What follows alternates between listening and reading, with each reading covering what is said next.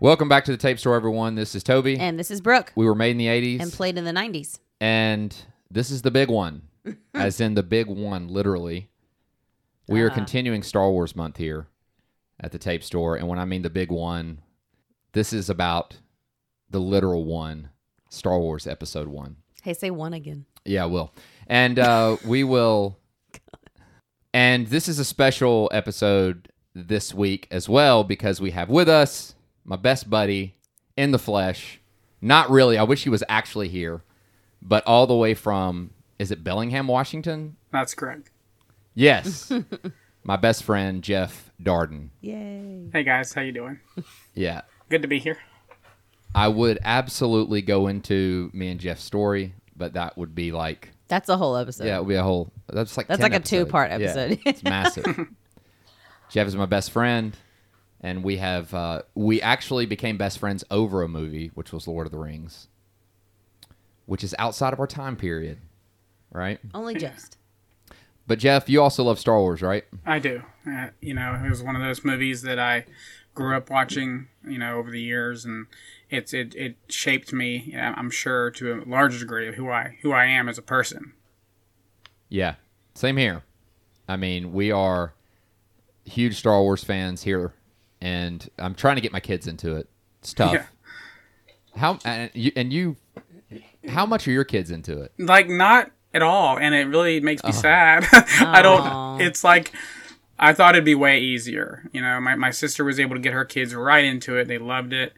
But, I think they're overstimulated with a lot of other things. I think it's an issue. I think that's the thing that kids face now that we really didn't, I feel like. Yeah. I mean, we had video games and stuff, but we didn't have like iPads and things like that. It's so accessible. But not to soapbox about that, but I had a funny story I wanted to tell. We always, and we've talked about this before on the show, but me and Brooke like to watch the movie before we do a show on any kind of movie. Right. Just to be fresh and just to be in that stuff before we talk about it. Now, Jeff, you've watched it, right? You've watched The Phantom Menace. I watched it, yesterday. Kind of refreshed Now, we're going to my get in, memory. yeah. Now, this is a 2-part episode, by the way, if we haven't said it. Because this episode, we're going to talk about The Phantom Menace as a film. Right. And then we're going to get into part 2 of this glorious 2-part episode. Part 2 is going to be about the experience of when Phantom Menace actually hit the whole Star Wars craze when it came back. And that's a whole story in itself because Jeff and I went to opening night. Right, Jeff? Yeah. And some wonderful stories from that. Now, Brooke, what did you do when Phantom Menace came out? Okay. Well, By the way, this is May 19th. We always like to talk about when these movies, came out. Oh, wow. It's May 17th. So that's like just couple days. We did this on purpose. The Phantom Menace. I don't think I realized we did it on purpose. Sorry. The Phantom Menace was released in Los Angeles on May 16th, 1999. It was released for all of the rest of us folks that live outside of L.A. On May 19th, 1999. It was directed by George Lucas himself, who was on... This was his first time directing a Star Wars film since A New Hope in 1977. So he did not direct Empire or Jedi, but he was back in the helm not only for Episode 1, but he does 2 and 3. So he likes to do the beginnings of things. Well, he did all these. He did all these. Jeff, what was the story about Lucas that he approached some other directors, yeah?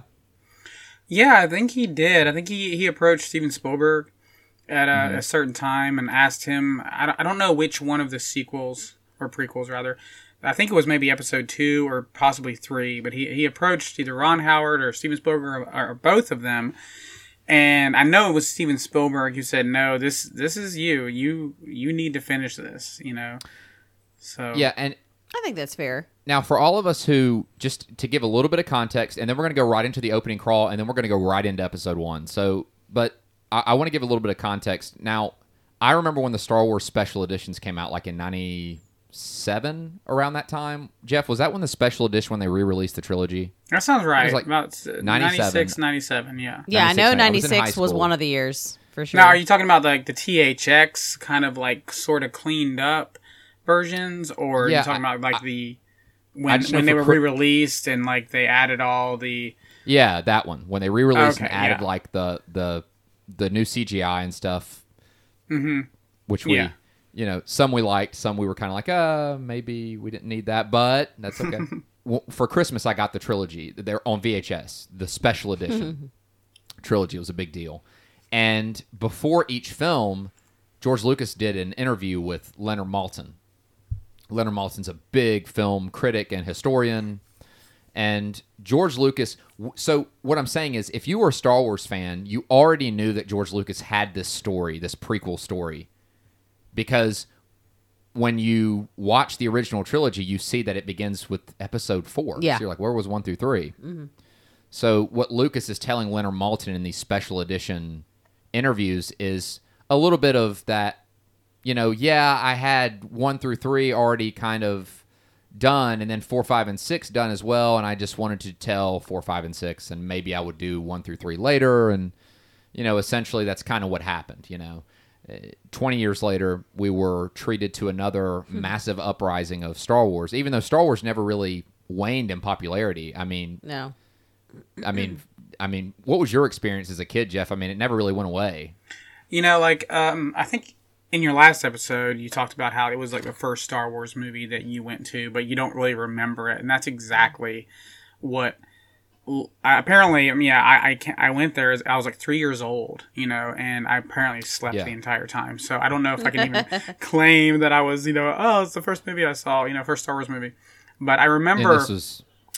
I remember seeing it in one of its re-releases, and I was like 4 or 5. And I remember it very, very clearly because I remember during the scene where, Leia's choking out Jabba, I turned my head. My mom closed my eyes because she was like, "Oh, you don't need to see this," And I remember that very vividly. And I remember being in the theater, but that's the only memory I have of it in the theater because I guess it was an intense moment. So, but it's pretty rough. I had all the toys. We collected all the toys, and I guess as I got older, 6 or 7, and then VHS came out. That's when I really started to experience them. And I remember I saw Return of the Jedi 100 times before I ever saw Empire.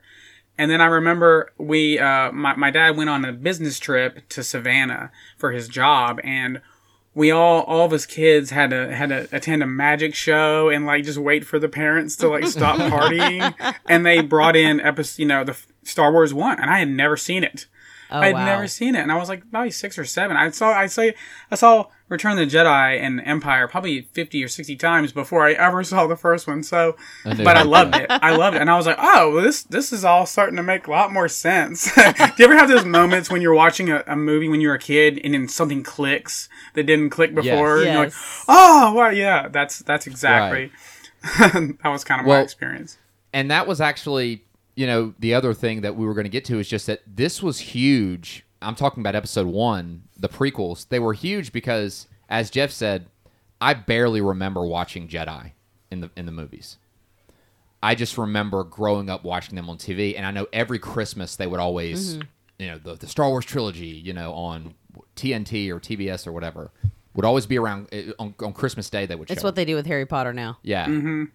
But for these, I remember actually being cognizant and aware. I was 19, and I was like, oh, man, here it comes, the big Star Wars wave. Another massive tidal wave of Star Wars is hitting us, and it was a lot of fun. And that's what I want to get into, especially after we talk about the film itself. So let's get into the film. You guys ready? Yeah. We're ready. So I'm going to read the opening crawl here.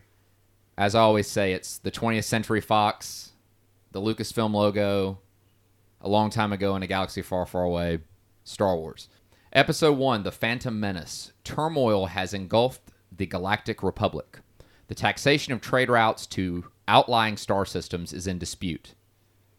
Hoping to resolve the matter with a blockade of deadly battleships, the greedy Trade Federation has stopped all shipping to the small planet of Naboo.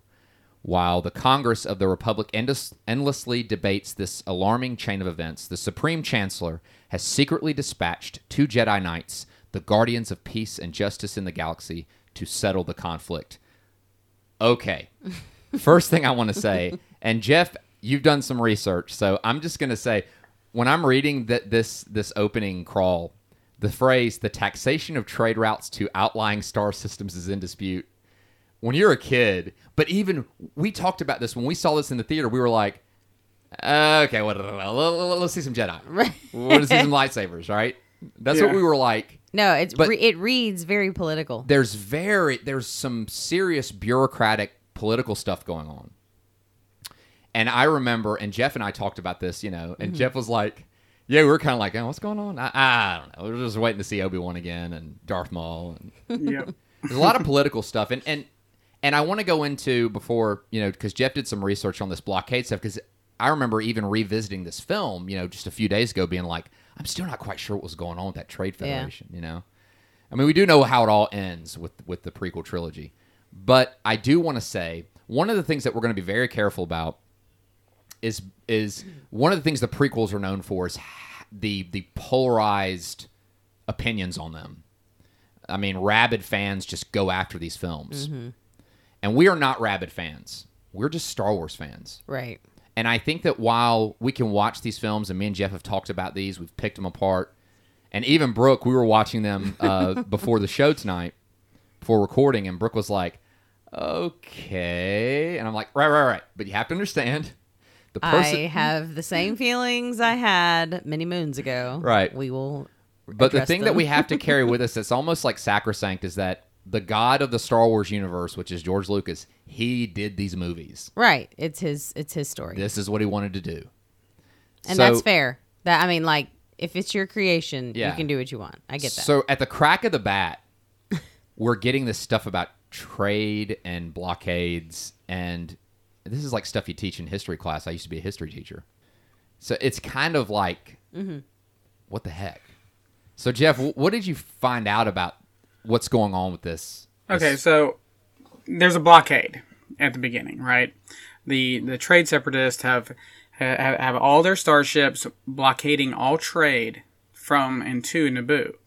So, and obviously, just like in our own world, if there's a big trade blockade, that's going to affect like the citizens. They're going to start starving. They're going to start, it's going to disrupt society. And so, and the reason they chose Naboo was two reasons.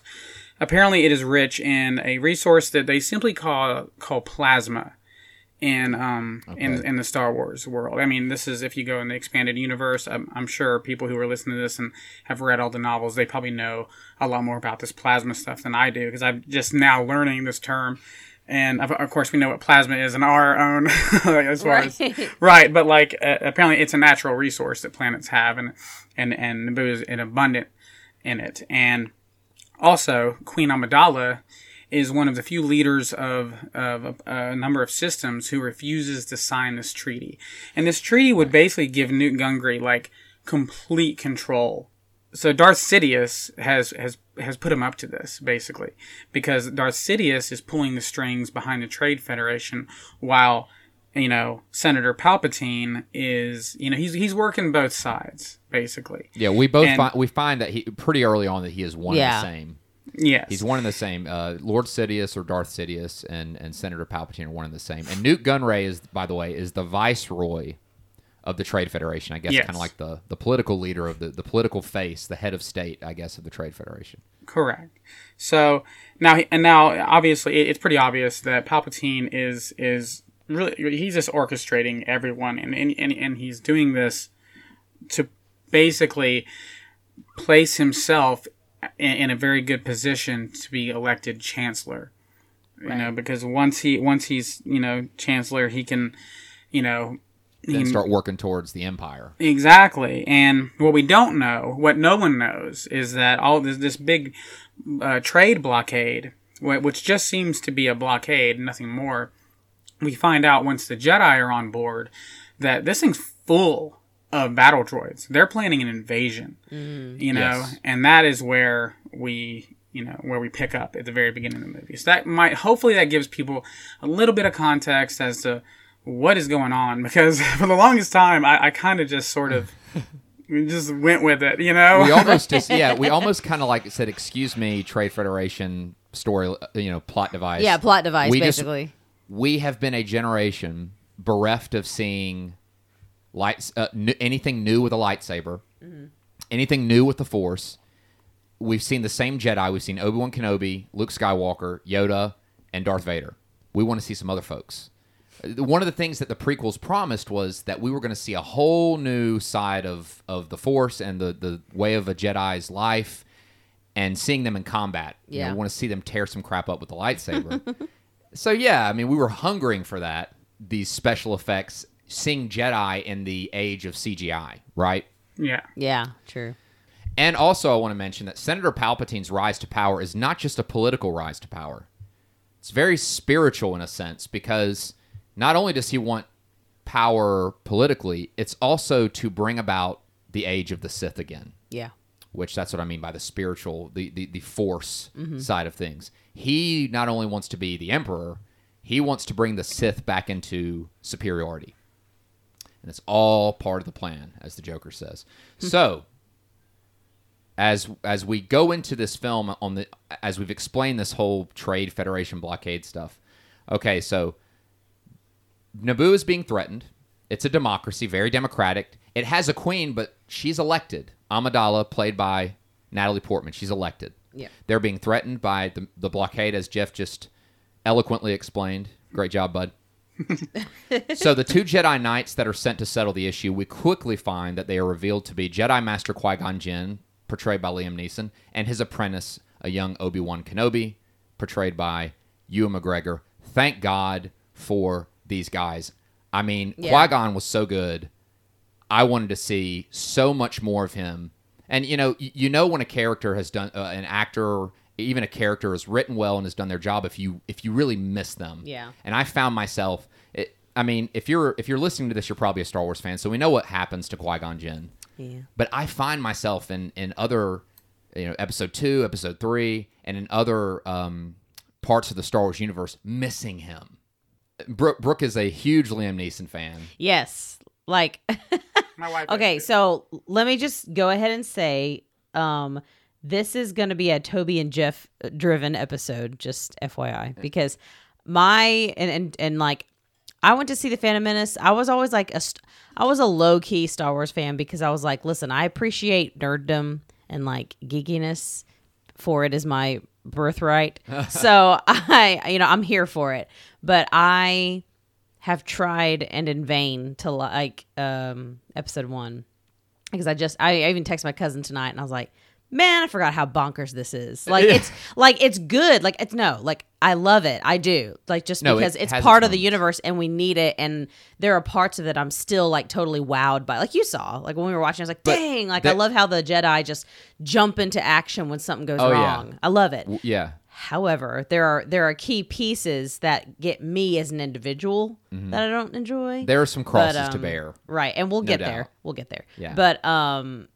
I guess I'm just popping in to say I love Qui-Gon Jinn because I love Liam Neeson immediately. Yeah. And I do like the role he plays. He's a mentor, but he doesn't seem as lofty and aloof as maybe Obi-Wan was in episode 4. He's not as like, I'm up here. No, he seems very gritty, and that's what I liked about him specifically. I'll like to share for me with Qui-Gon. He was very paternal. Yeah, which you said, which goes right along with what Brooke said. Not lofty. He was very paternal. He liked people. He liked interacting with people. He had compassion. He also definitely had a side of him that was very headstrong. He's very, everything he does to get Anakin, away from Tatooine and essentially into the fray. Yeah, was very, very brash. He was a little bit flawed, as Jedis go. Mm-hmm. Always there's good in a hero. There's a line at some point in the movie, I think towards the end, towards the middle, where Obi-Wan is essentially berating him. It says, "Don't defy the Council, Master, not again." He is. He's obviously defied the Council. I mean, that's a big deal. I think if you're a Jedi and the Council is the Jedi that's a pretty high order. Yeah, I'm getting higher than that, really. I don't think. I mean, they're protectors of the universe, essentially, the galaxies, whatever. So, I mean, he's obviously not afraid to break rules. He's one of those guys. You need to break a. You need to. I need to say that again. No, go ahead. Yeah, you need to, if you make an omelet, you need to break some eggs, and I think he's that type of Jedi that he goes against the grain when he has to, when he feels he has to. And I feel like, I mean, there are a lot of lines in the movie where Amidala is like, "You Jedi are far too reckless." He makes questionable decisions along the way, but I feel he believes in what he needs to do, and he does it. He believes in doing it his way. So and I like it makes him more human. I think in a way. I think the best heroes are flawed. Yeah. And I think that, and you mentioned Obi-Wan as well, berating Qui-Gon. There's another line, actually, you and I, Jeff, discussed this and Brooke, you may remember this, we just watched it. When Qui-Gon brings Anakin along, Obi-Wan says to him, "Why do I feel like we've brought along another pathetic life form?" Something along that. Obi-Wan is that lofty type. He had that when he was an apprentice. I think that's one of Obi-Wan's flaws. He's the intellectual. He's kind of pompous a little bit. Wouldn't you say, Jeff? I mean, Obi-Wan's he's kind of snotty a little bit. He like blasters, like, oh, these clumsy, uncivilized things. So, we see these flaws, but I think that Obi-Wan kind of is that lofty type. Yeah. But Obi-Wan is good too, though. I mean, he's, it's just, I loved Qui-Gon Jinn, and I wanted to make sure we spent some time on him, because we're only going to get Qui-Gon. We only get him briefly. He's like a dream. He kind of comes in and he sets things in motion, and then he goes. So I loved him. But the bottom line is, they are there to settle this issue. It does not go well because, as Jeff explained, Darth Sidious is in a conversation with the Viceroy, Nute Gunray, and Nute Gunray's like, "Hey, what do we do? We're here. We're doing the blockade. Just as you told us." So Obi-Wan and Qui-Gon are in a waiting room. While they're in the waiting room, the Trade Federation destroys the ship that they came in, which is like docked on their ship, blows it up like no way out, kills the pilots that are on it. The impact alerts the Jedi, and this is where Brooke talks about, man, I walked in, I was outside on our porch, and I walked in right when they jumped up and ignited their lightsabers. I mean, it is immediate. Yeah, I was like reclining on the couch, just kind of watching, and that happened. I just went, whoa! I just sat up. I was like, man, they're so on it, and I love that. That's how the film begins. Like, hey, just in case you were wondering what it's like to see Jedi just kind of doing their thing, this is what it's like. Okay, so I enjoyed that. And I want to get your thoughts on it, Jeff, because for me, when I think about episode 1, this opening sequence with Qui-Gon and Obi-Wan essentially engaging the Trade Federation that's attempting to kill them, I mean, and it's a sorry attempt compared to the Jedi's abilities. They know that, though. I think with the exception of, obviously, the duel with Darth Maul later, this is one of the best sequences, if not my favorite, I think, because I always think about Obi-Wan and Qui-Gon just taking care of business here, which they do, They snap into action, avoiding their first threat, which is poisonous gas, then engage the Trade Federation foot soldiers, which are these battle droids, which are idiots, essentially, but still. But we see, in all its glory, just why the Jedi had the legendary reputation that we had only heard stories of. I mean, right, dude? Yeah, I mean, this is when we first start seeing them, like, do things we didn't even see Luke do, like, run, like, almost like they dashed away at almost like a supersonic speed. Like, we're like, whoa, what was that? And when you see them jumping from extremely far distances, we saw Luke jump around in Jedi and stuff, but nothing like that. All right, and Qui-Gon uses his lightsaber to begin shearing through blast doors. And I also loved this, the exposition that we get when Nute Gunray is talking to one of his little cronies. One of the little cronies says, "Have you ever faced a Jedi?" And he goes, "No." And he goes, "We won't survive this." And I'm like, yes. And I was like, there's literally 2 of them. And y'all are terrified. It's incredible. I love that this is where episode 1 is doing a great job. Yeah. It's presenting that the Jedi, if they showed up, it got shut down.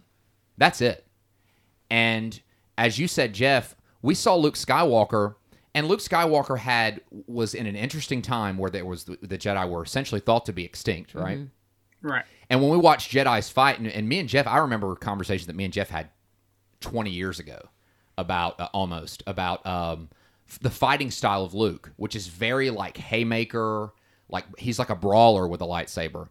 You got to think he didn't grow up in a time where they trained And so, but we see Obi-Wan and Qui-Gon almost fighting with this style, this finesse. We see like a lot of finesse, a lot of twirling, right, dude? Yeah, I mean Luke never had any formal, sword training, for lack of a better word.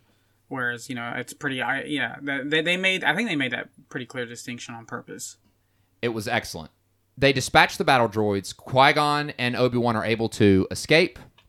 They eventually escape to the surface of Naboo. Queen Amidala is obviously a sharp leader, though she's young. She doesn't want to go to war, and she's hoping that she can get help from the Republic through her galactic senator, Sheev Palpatine, which we know what he's up to, and we know his end goal. Obi-Wan and Qui-Gon escape onto the surface of Naboo, and then we meet Jar Jar Binks. Oh, dear. Jar Jar, right? Yeah. So I think this is kind of like look, we struggle with Jar Jar. I don't think he's a great character. I just don't. He's... Go ahead. Well, I was going to say, I mean, we can literally pinpoint like everything that goes wrong and why the Empire was even formed because of Jar Jar. I mean, he is the one who, after all, like, finalizes the bill or whatever that gives like Chancellor Palpatine like full power to make a droid army. I mean, make a clone army, and you can trace everything back there from the First Order back to that point. Freaking Jar Jar. So, I can't. There's not a thing I can stand about him. I mean, God bless him, but he's where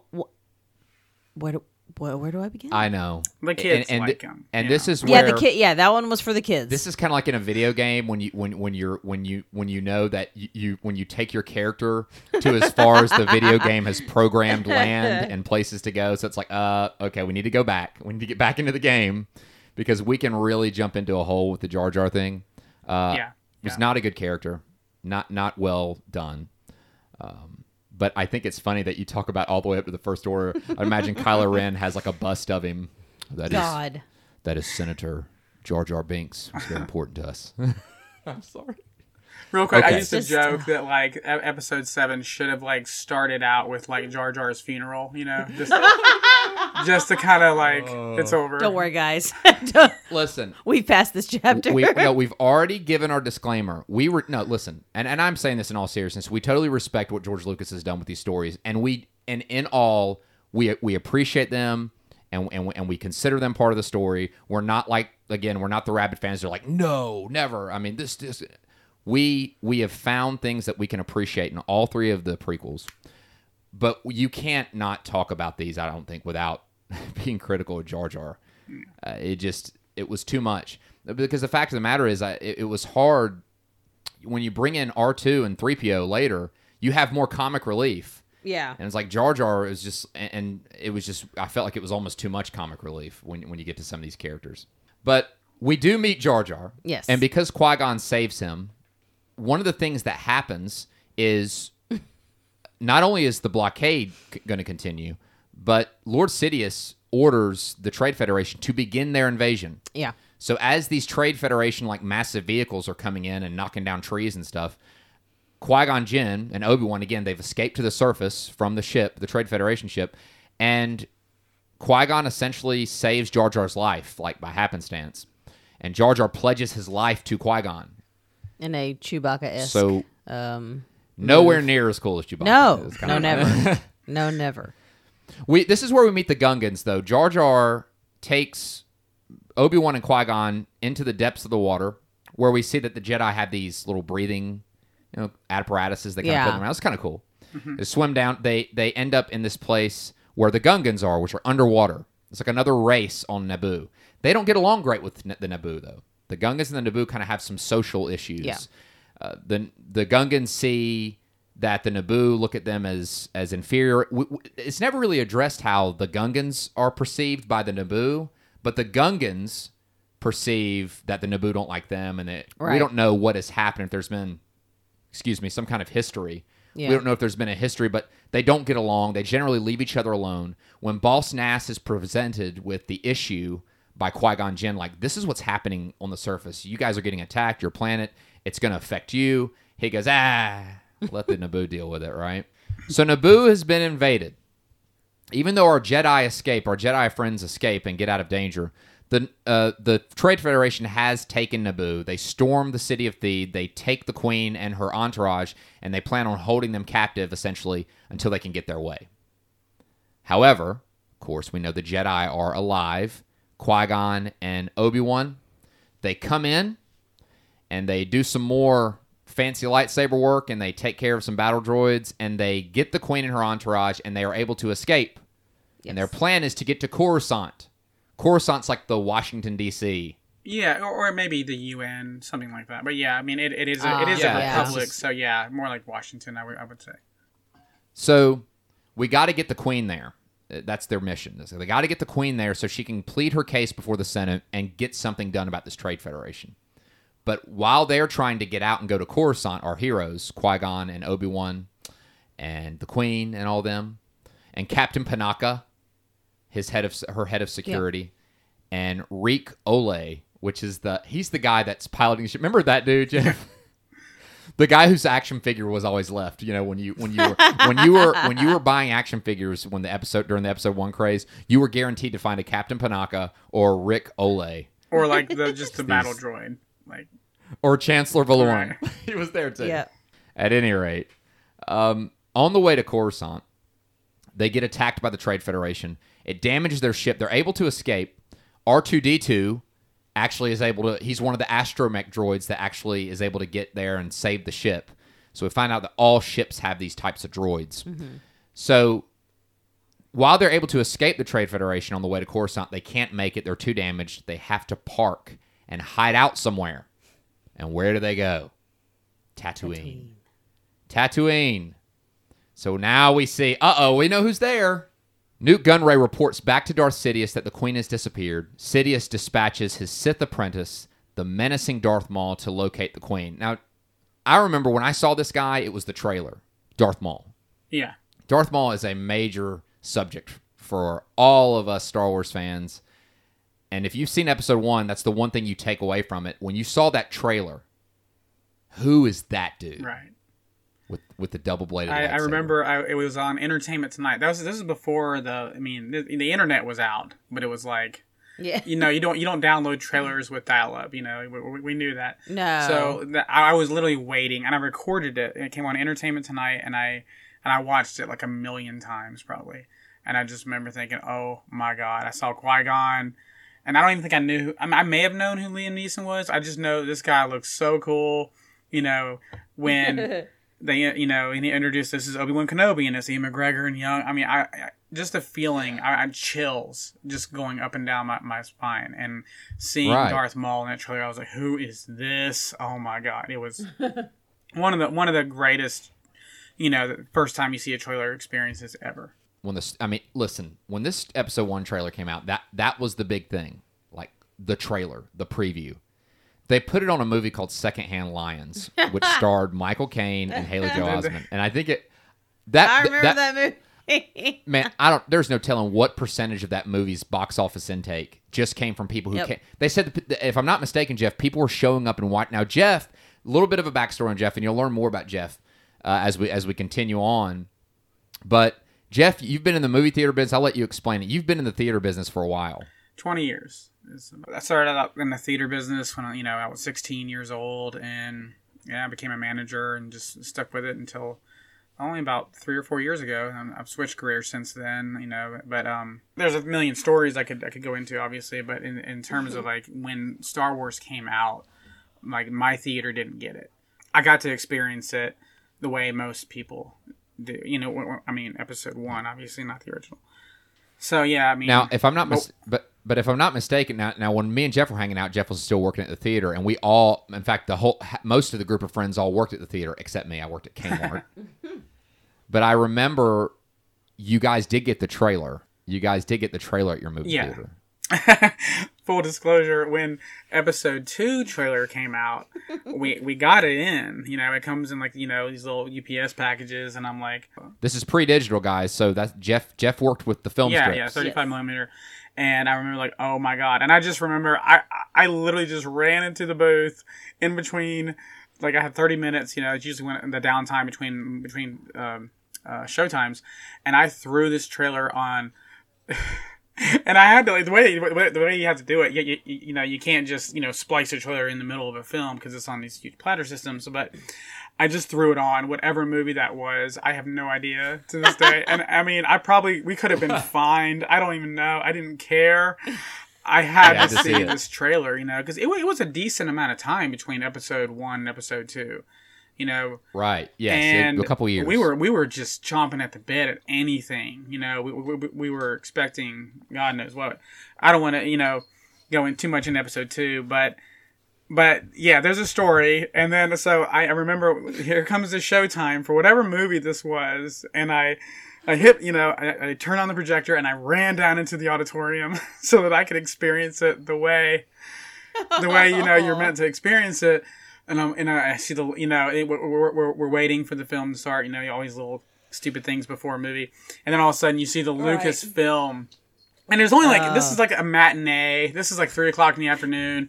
Yeah, because you just threw it on the first. Yeah, I just threw it on. I put it in number 6 because that was our biggest, most impressive movie theater with the best sound, and I went in there, and there's like 4 people in this theater. You know. It's not. This is not the way George Lucas wanted. They're this like thing so to be lucky. premiered. This is not the way. You know, these are the luckiest people on earth yeah. right now. So anyway, and I think that if I recall now, I went back and looked, and I immediately ripped the trailer off of this thing, and then we put it onto the movie that it was supposed to be on, whichever was going to premiere that next weekend, probably some big tentpole movie, you know, like Men in Black or 2 or some crap. But like, anyway, so I'm down there, I ran in the theater. You see the Lucasfilm Limited, you know, sparkle. Oh yeah. And I just hear this guy go, "Yes." And I just kind of look over like, dude, he just kind of ruined like the whole like. Yes. But anyway. But that was all of us in that moment. Yeah, so that was. But after you shook that off, then we saw But anyway, it. then I ripped the trailer off of it. Yeah, so I wouldn't get in trouble. But I had to, you know. It's one of those like moral decisions. Like, oh, do I possibly break a major, you know, rule, whatever? I don't know. I don't know what kind of like, you know, trouble. Probably 20th Century Fox would have like really gotten mad at us and probably threatened to like remove all Fox movies from our theater. Who knows? But oh God, I don't know. But I had to see it. I had to see it. But for me, I saw it at Parkwood, which is where you worked, Jeff, at the time, and I was able to go into Secondhand Lines, and I saw it. The episode 1 trailer. I'm talking about the episode 1. The episode 1 trailer, you guys let me walk in to Secondhand Lines before it started, and I watched it and was blown away. And I just remember, because this is all to get to Darth Maul, seeing this guy with this intricate red and black face paint and these horns and a double-bladed lightsaber. Are you kidding me? When he's introduced in the film, he walks out of the shadows on this hologram communication with Darth Sidious, and you can tell that this guy is no joke. Yeah. This guy's going to do some damage. Like, you know how you see bad guys in movies and you know, like, okay, we're going to lose some people or something seriously horrible is going to happen to the good guys because he's too bad. Mm-hmm.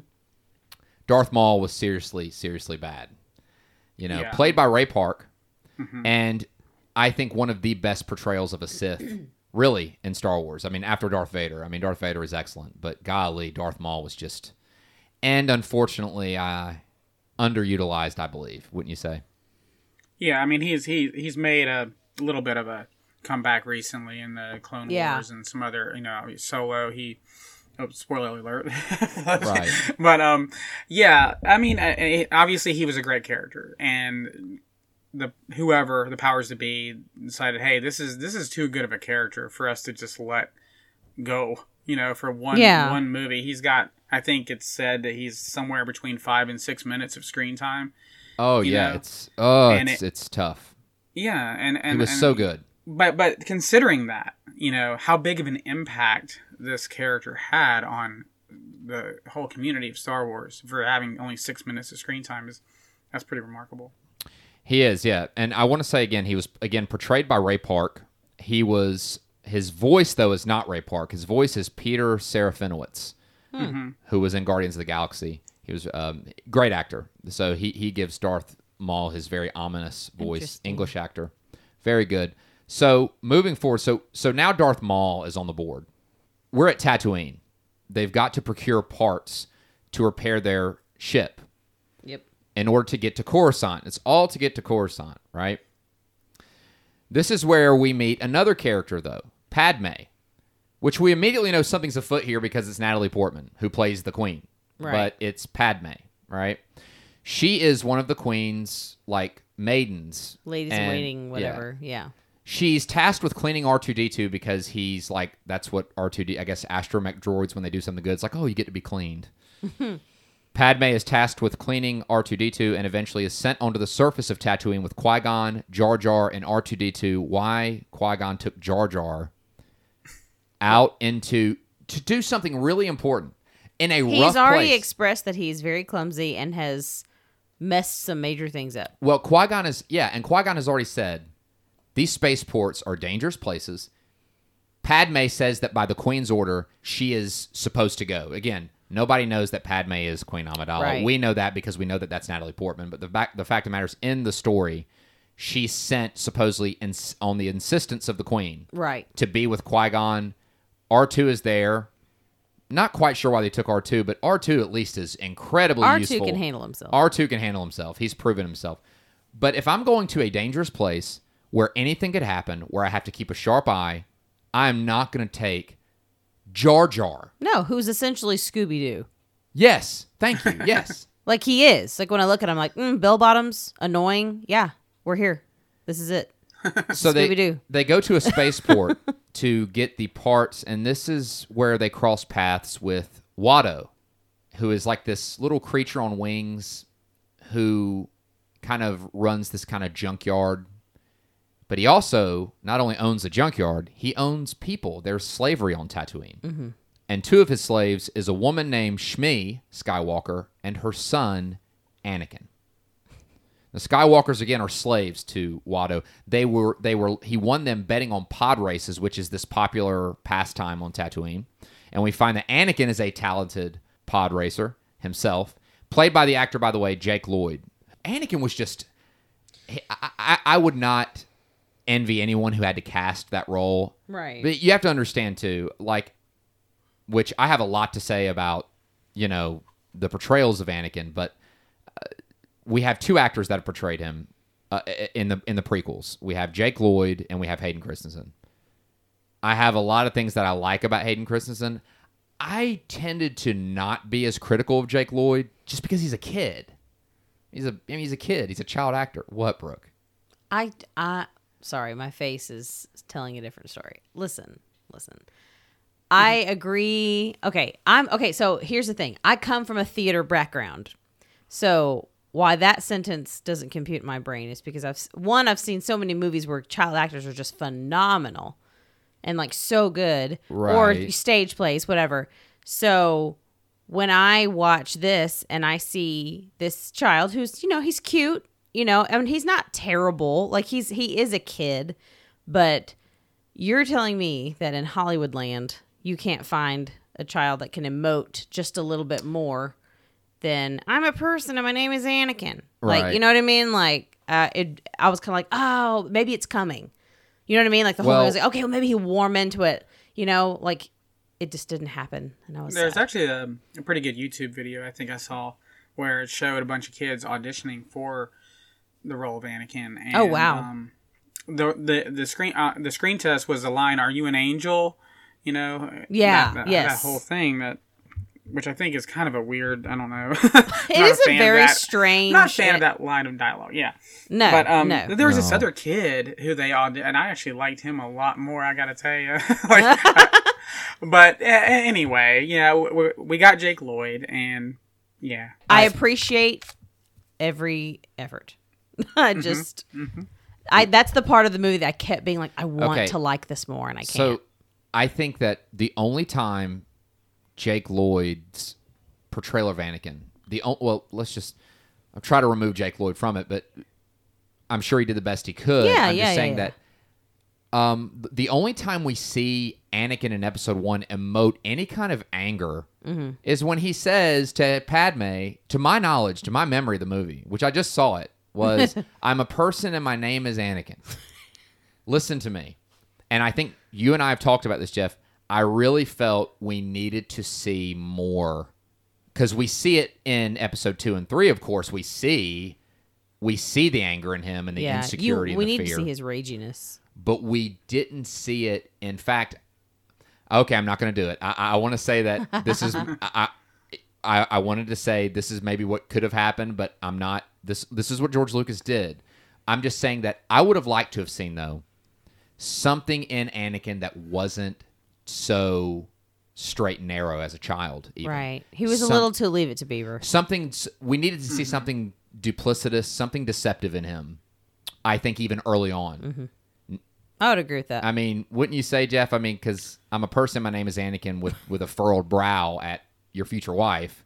Just isn't enough. Yeah. I know we're not supposed to do it. The one thing I would have done was I would have, and it would have been very easy to just make him where he didn't care that much that he was leaving his mom. You know, like he cared, but he was like, you know, maybe that would have been a good opportunity to show his. A little bit of selfishness, a little bit of... Yeah, something ambitious. Because Anakin was ambitious. That was one of his fatal flaws, I think, was just his ambition. He wanted to be powerful, you know? And I think perhaps, I mean, obviously we can't operate on assumption, but I think perhaps what was happening with the story and the reason why maybe the directorial choice for him to be as straight-laced as he was, is we were writing on the legend of who he was. Right. And we're like, okay, well, we know what this becomes. Yes. So we can make allowances. I'm assuming that's what the idea was.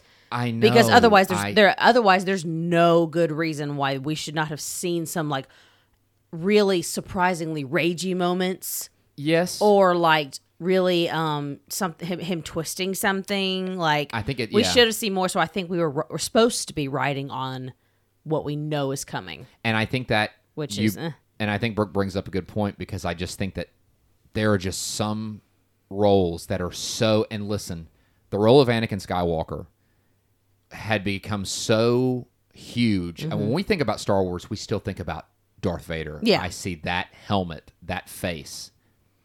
The legend of Anakin Skywalker was so huge, I just think it was bound and determined that whoever stepped into those shoes was going to catch some flack.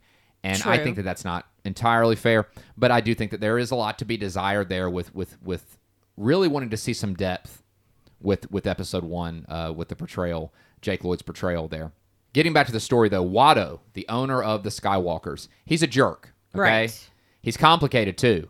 Jedi mind tricks don't work on him. I mean, Qui-Gon tries to kind of like, you know, jerk him around a little bit and kind of get him to do what he needs to do. It doesn't work.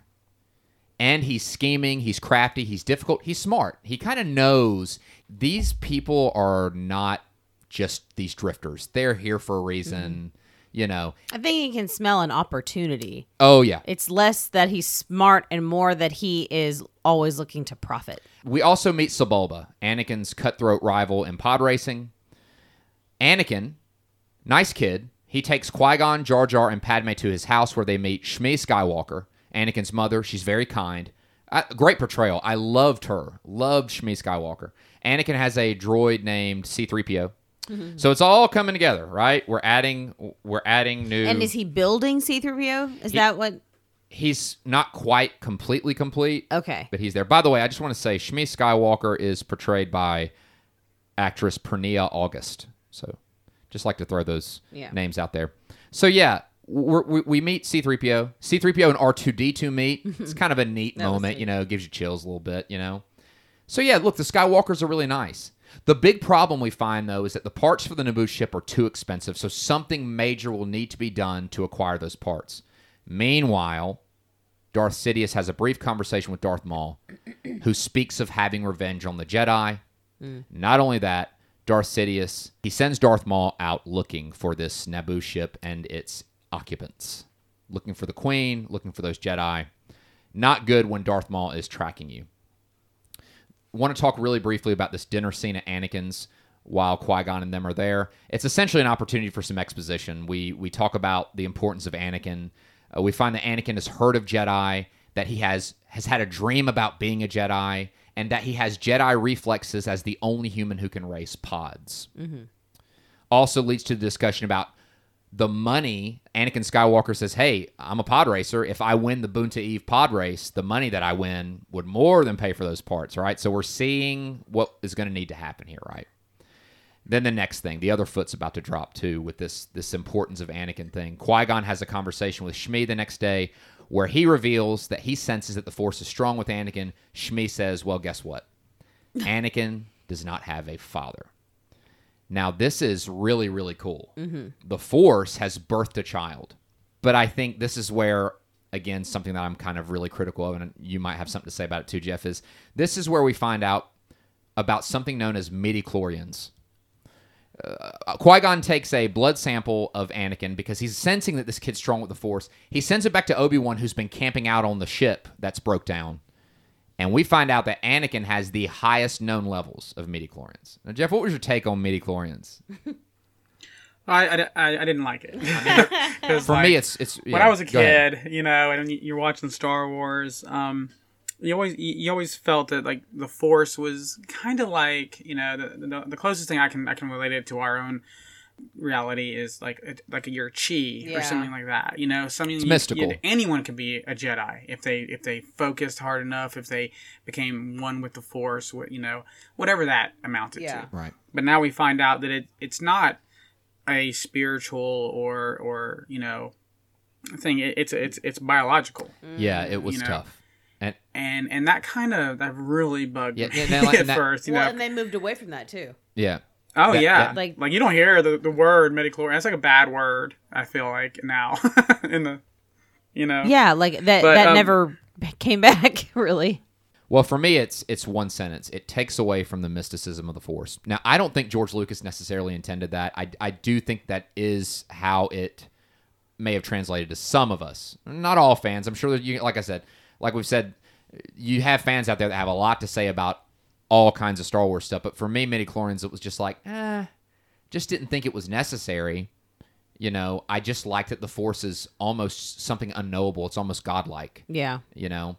And I always liked how Star Wars was really a combination of this gritty sci-fi, which I think is represented almost by the Han Solo side of things. A good blaster, being a space cowboy, versus this high moral religious, force, or this immoral dark religious force.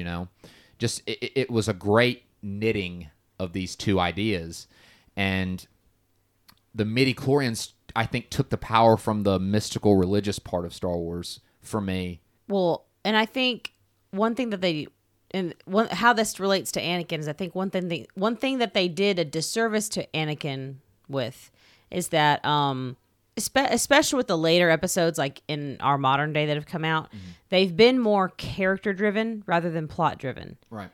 With Anakin, almost everything he does is primarily plot driven. Oh, yeah. So the midichlorians are absolutely plot driven. We're not, instead of watching what Anakin is experiencing and going through and letting that propel us forward. Oh, yeah, it's good. We're having plot devices propel him forward. So his character is secondary. Not to like break from this and go completely forward, but in episodes 7, 8, and 9, so many of our characters are character driven. We're just following what's happening with them, especially Rey. We're following what's happening with her internally. Right. For most of it. Now, it starts to get a lot more plot driven later. But with Anakin, especially in episode 1, it kind of disappoints me that it's primarily plot driven. Yeah, it's almost like the movie itself, the story itself treats Anakin like he's a kid. Yeah.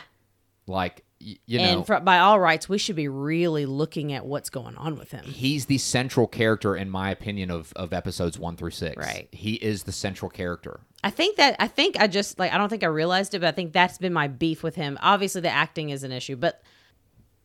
And just going back to the midichlorians thing, and you can kind of see it also with Rey's arc, that I think this was also just a way to get around, Anakin even having a father. Because if you say, okay, who's Anakin's father, that opens up a whole you're not wrong. Can of worms. Like now we gotta, who else has he, been, right? You know what I mean?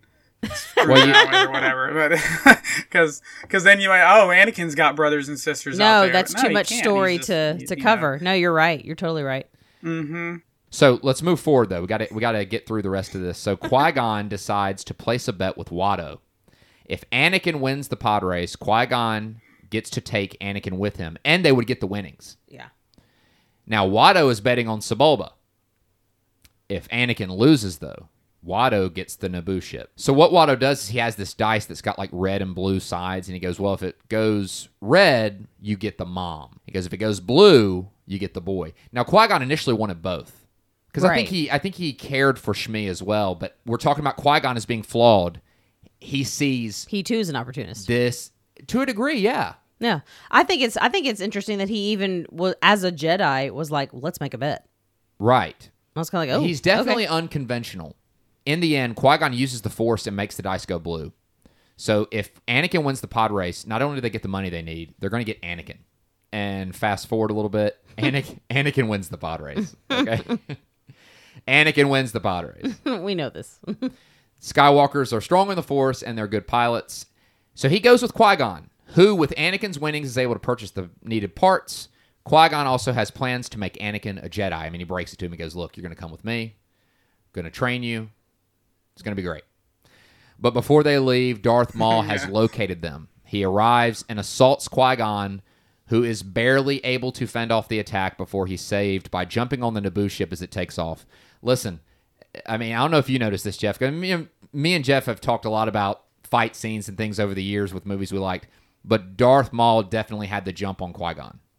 Oh well, yeah, that's pretty evident there. I mean, did you get from that Qui-Gon probably wasn't gonna maybe last if he fought Darth Maul again? I mean, I don't know. For me, it kind of said something foreboding about Qui-Gon. Like, yeah, I mean, he was out. We're gonna get to the lightsaber fight in a little while, and I'll have a little bit of stuff to say about that, about Qui-Gon specifically. But, yeah, he definitely had a jump on him. I don't, and I think that he definitely had the upper hand, even though he was only fighting. Darth Maul was only fighting with one blade at the time.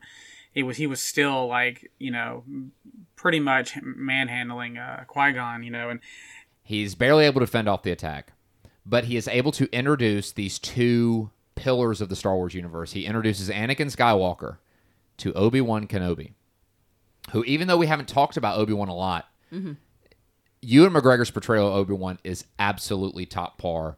And again, in my opinion, he was my favorite of the whole movie. When I walked out of the theater, I was like, okay, Obi-Wan Kenobi. And and it's Ewan McGregor that actually made Obi-Wan Kenobi. He's like my favorite Jedi. I even like him more than my childhood hero, Luke. I just love Obi-Wan Kenobi. So, at any rate, we arrive to Coruscant, right? The city planet. This is like essentially the UN, the Washington, D.C. We meet Senator Palpatine and Supreme Chancellor Valorum, played by Terrence Stamp. We also meet the Jedi Council. Just to kind of, move through this, there's two meetings that happen, and they both go bad. The Senate meeting stalls on Naboo's blockade. So Queen Amidala presents her case. She's being completely truthful, but the bureaucracy kind of starts to, well, let's investigate. So Chancellor Valorum says, yeah, would you let us maybe come check things out, essentially? She goes, no, we're being attacked. We've been attacked. I've been run out of my palace, essentially, Yeah. And Palpatine sees an opportunity to say, hey, look, this is not going to go well for you. Now we see how weak the Senate is. I say you move to a vote of no confidence on Chancellor Valorum. And she gives this vote of no confidence, and the Senate goes rabid, and apparently, if you're the chancellor, all that has to happen is someone says no confidence. I mean, Chancellor Valorum immediately. I figured that he would have more support. Right. Like, no, wait, he's a good guy. It takes care of Chancellor Valorum immediately, which leads to the nomination of Palpatine as the next Supreme Chancellor, who acts hesitant, but he's very eager. Right. He's very eager. The second meeting is the Jedi Council. So the Jedi Council, led by Yoda, is presented with Anakin by Qui-Gon Jinn. They reject Anakin. Also, by the way, just want to say, Also on the council is Mace Windu, who is played by Samuel L. Jackson. Samuel L. Jackson really wanted to be in these prequel films. He spoke with George Lucas, and George Lucas not only got him in the movie, but Mace Windu is an incredibly important Jedi. Like, he is incredibly skilled in combat. The reason why the council rejects him is two reasons. Too old and having too much internal angst, fear. I mean, Yoda immediately is like, you are afraid, kid. You know, Anakin's thoughts are not even in front of him or even in the present, they're in the past. But Yoda is really able to say, you are afraid. That's too much of a liability. You're too old and too much of a liability. Qui-Gon rejects the appraisal of the council and moves to train Anakin himself and lifts Obi-Wan as being prepared to become a knight. Like, because Yoda's like, you already have a Padawan. You can't have more than one. Yeah. And he goes, well, Obi-Wan's ready. He's done. But again, we're talking about Qui-Gon being flawed. I Yeah. mean, he's basically kind of like, it's almost like he's building the plane as he's flying. He's like, I just found this kid. Well, I'll train him. You know, Obi-Wan's ready anyway. Was Obi-Wan ready? I believe he was. Yeah. But not in this kind of situation. I don't think it was the right time to lift Obi-Wan. But that's what Qui-Gon did. Mm-hmm. This is what he did, you know. So 2 meetings. Both go bad, right? Senate meeting goes bad. Amidala is disgusted with the Senate. Qui-Gon does not have his wishes fulfilled by the council, so he goes against them and argues. Queen Amidala, disgusted with the Senate proceedings, decides to return to Naboo to either fight or fall with her people.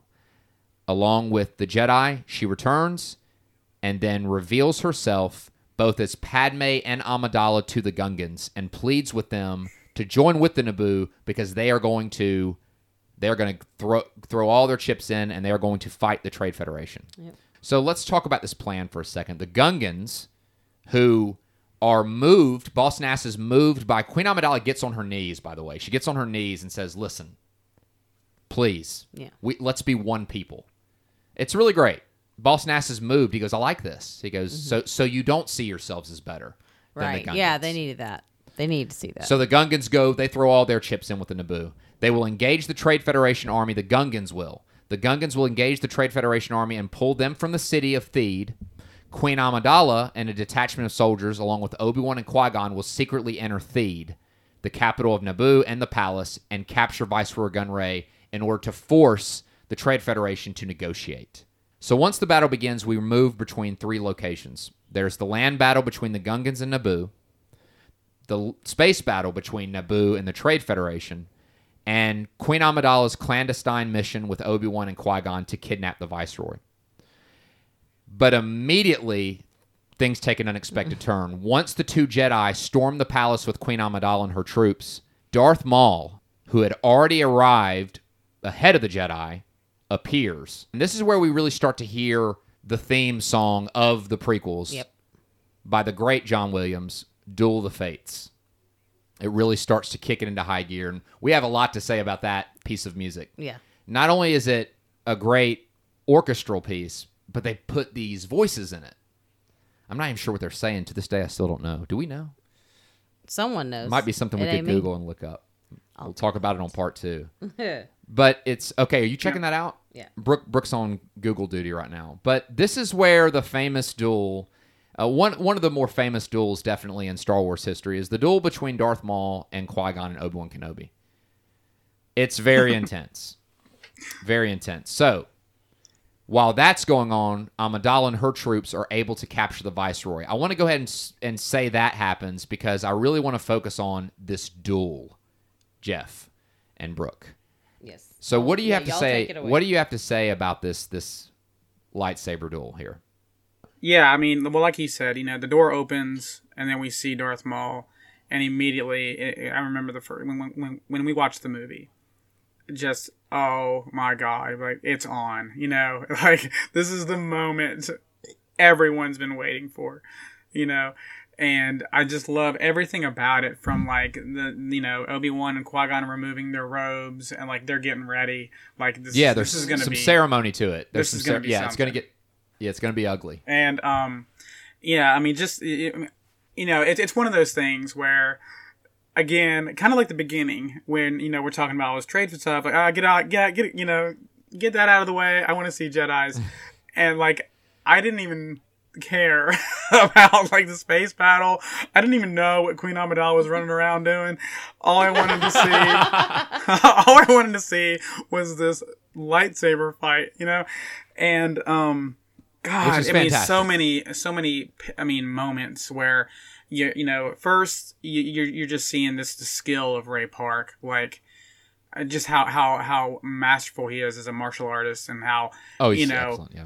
He's dictating the fight. I mean, the way and Ian McGregor is actually really he became a very skilled swordsman. I've seen him on many like talk shows where like they actually hand him a lightsaber on like one of the I can't remember the name of the talk show, but I saw one of these too. Yeah, he kind of immediately just kind of starts doing stuff with it. Yeah, I mean, he did this like thing, and like it's like a British talk show. I can't remember the guy's name, but it was great. I mean, he still remembered how to do all the fancy, swirls and moves and stuff. Oh wow! And there's that, and then there's the part where it's getting physical, and like Darth Maul like lands his high kick, kicks Obi-Wan in the face, sends him falling off this platform. And and Qui-Gon's like, I ain't having it. And he lands this backhand on Darth Maul that I was like, I love when lightsaber fights get physical.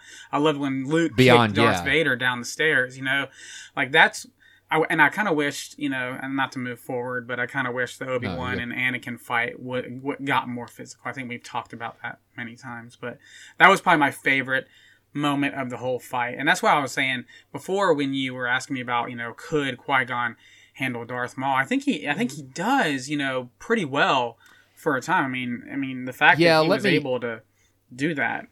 Yeah, let me retcon myself a little bit and just say, right after I said that, I thought, well, you know what? The guy was totally taken by surprise by one of the most skilled, fighters that, we've ever seen in the Star Wars universe. So I officially take that back. I mean, he was definitely taken off his guard and had to play defense the entire time and did barely get away. But yeah, he definitely had no time to prepare.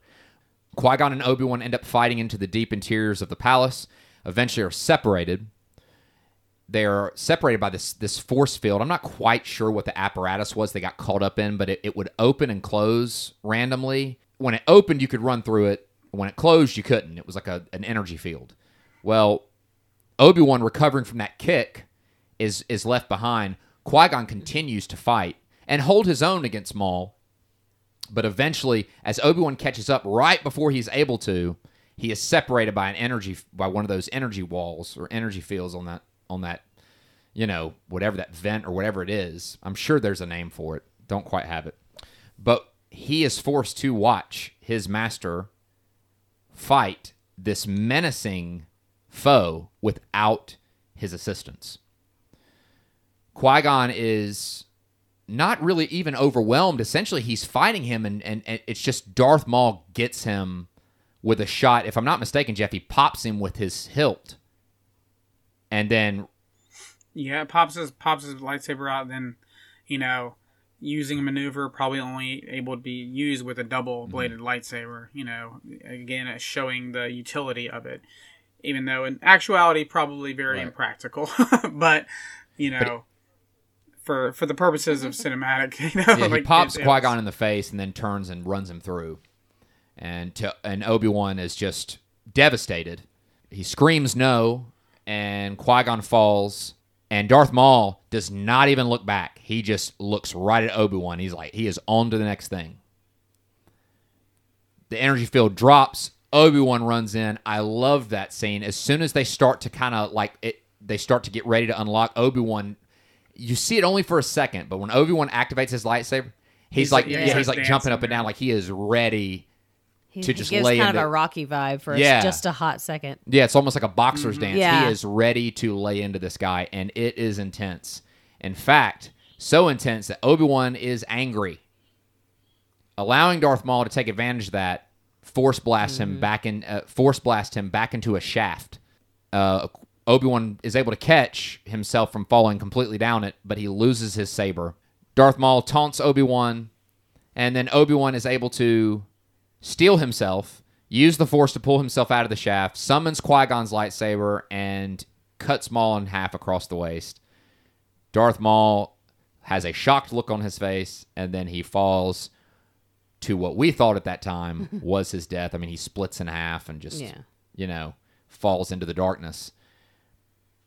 Meanwhile, Anakin destroys the reactor of the Trade Federation ship, thereby deactivating all of the Trade Federation droids on Naboo. So the space and land battle is won. So that's taken care of immediately. Qui-Gon dies in Obi-Wan's arms, but not before requesting that Obi-Wan train Anakin. Obi-Wan, overcome with grief, promises his dying master that he would train the boy. And I want to also say, to Obi-Wan Kenobi's credit, and this is one of the things I've always loved about Obi-Wan Kenobi, is his presentation is so like, I'm just a guy. I mean, yeah, I'm a Jedi, but hey, you know, he's not fancy.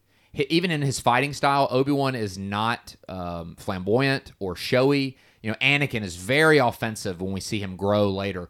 Obi-Wan is very just, I'm doing what needs to be done. But make no mistake, Obi-Wan's skill almost comes out of nowhere. And I forgot to mention, and I just wanted to, when he gets into it with Darth Maul, one-on-one, he does cut Darth Maul's double lightsaber in half. I mean, he's able to, and you see almost the shock on Darth Maul's face when he falls. He's kind of like, yeah, you shouldn't have did that. I mean, now Maul is quick to pick his single blade up and continue to use it, but the fact of the matter is Obi-Wan was not playing around, and there we see is like, wait a minute, this kid, he is ready to be a Jedi. And this guy is no joke. I mean, he was, I mean, I think that had the Force push not happened, I think Obi-Wan might have just fought him to actually defeating him, like just based on just the merit of his skill, maybe. But who knows? Who knows? After Qui-Gon dies and everything, you know, the battle is over. You know, our heroes are triumphant for now. We go back to Naboo. There's a funeral pyre for Qui-Gon, which is darkened even more by the discovery that the Sith have returned. Mace Windu and Yoda have a very ominous discussion about what is going to happen now, essentially. Obi-Wan promises that Anakin will be a Jedi after having a very, very tense conversation with Yoda, who still says, I don't agree with this, but we're going to let this happen. The film ends with a renewed treaty of peace between the Gungans and the Naboo, and all seems well for now. And so ends Star Wars Episode 1. Now, Brooke, I do want to say before we, you know, kind of wrap things up on the film end of things, Brooke, what do you have? You have located, I believe, the yes. lyrics for Duel of the Fates. Okay, so it's actually a lot deeper than you would think. There has been choral music in other films. There's not been any with lyrics. This is it. So this was the first time John Williams used actual words in his score of Star Wars. You know, I wondered that, but I didn't want to. Yeah. I didn't want to guess that. You know. But that's great. It was the first. I don't know about after that, but this was the first, The Phantom Menace. So a quote from him said, "The great sword fight at the end of the film, the decision to make that choral was just the result of my thinking that it should have a ritualistic or quasi-religious feeling. And the introduction of a chorus might be just the thing. The medium of chorus and orchestra would give us a sense that we're in a big temple." And so he actually used lyrics from a poem that was Welsh. It's called Cad Gadot, or the Battle of the Trees. And he translated just a section of it into Sanskrit, which is interesting. And the actual lyrics say, "Under the tongue root, a fight most dread, and another raging behind in the head," which alludes to there's a physical battle and a mental battle. Wow. And so he translated those lyrics into Sanskrit because he felt like the quality of the vowels would feel more religious, like you're in an ancient temple, to have it be in Sanskrit as opposed to Welsh. And the poem is insanely long. I tried to read it. I was like, nope, it's too long. But ultimately, what's neat about it is that it's about this guy, and he is fighting an unbeatable enemy. The enemy there's an unbeatable enemy that he can't fight. Wow. So he enlists the aid of the trees, and he does beat the enemy with their help. He learns the name of the enemy and is able to beat him. Wow. So I don't know. It's actually like super duper symbolic. Well, yeah, especially when you talk about an unbeatable enemy, because in the story arc of the prequels, we know that good does not win, right? Right. I love that. So it was interesting. It was such an interesting choice, and obviously, of course, anytime you're doing anything with music, you're going to do something symbolic. But it's just neat that that's where he pulled it from. I'm so glad you looked that up. I got super interested once you mentioned it. That's super cool. Yeah, and I liked the soundtrack. I owned the soundtrack on CD. I did like the music, you know. So we're going to end this week's episode on a cliffhanger because this is a 2-part episode of episode 1. Episode 1.1. We talked about episode 1 this week. Next week, we are really excited. We're going to have Jeff back on again, and we're going to talk about all the stories that we experienced as young men and women who were actually older and really were able to remember Star Wars. Because, I mean, you got to think, when Star Wars came out, I mean, the first one came out 3 years before I was born, and all 3 of them came out before Brooke was even born. I know Jeff, you know, I think you were born in 79, right? Correct.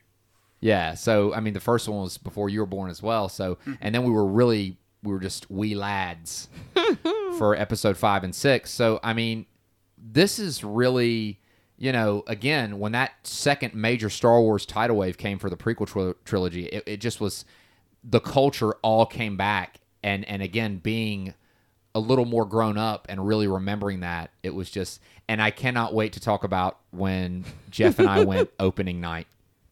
I mean, that is... So just get ready, folks. Yeah. So we're going to close down the tape store. I just want to say, Jeff, it has been so fantastic finally having you on. Now, Jeff and I have been having hours-long conversations, especially during the quarantine, but we stay in touch.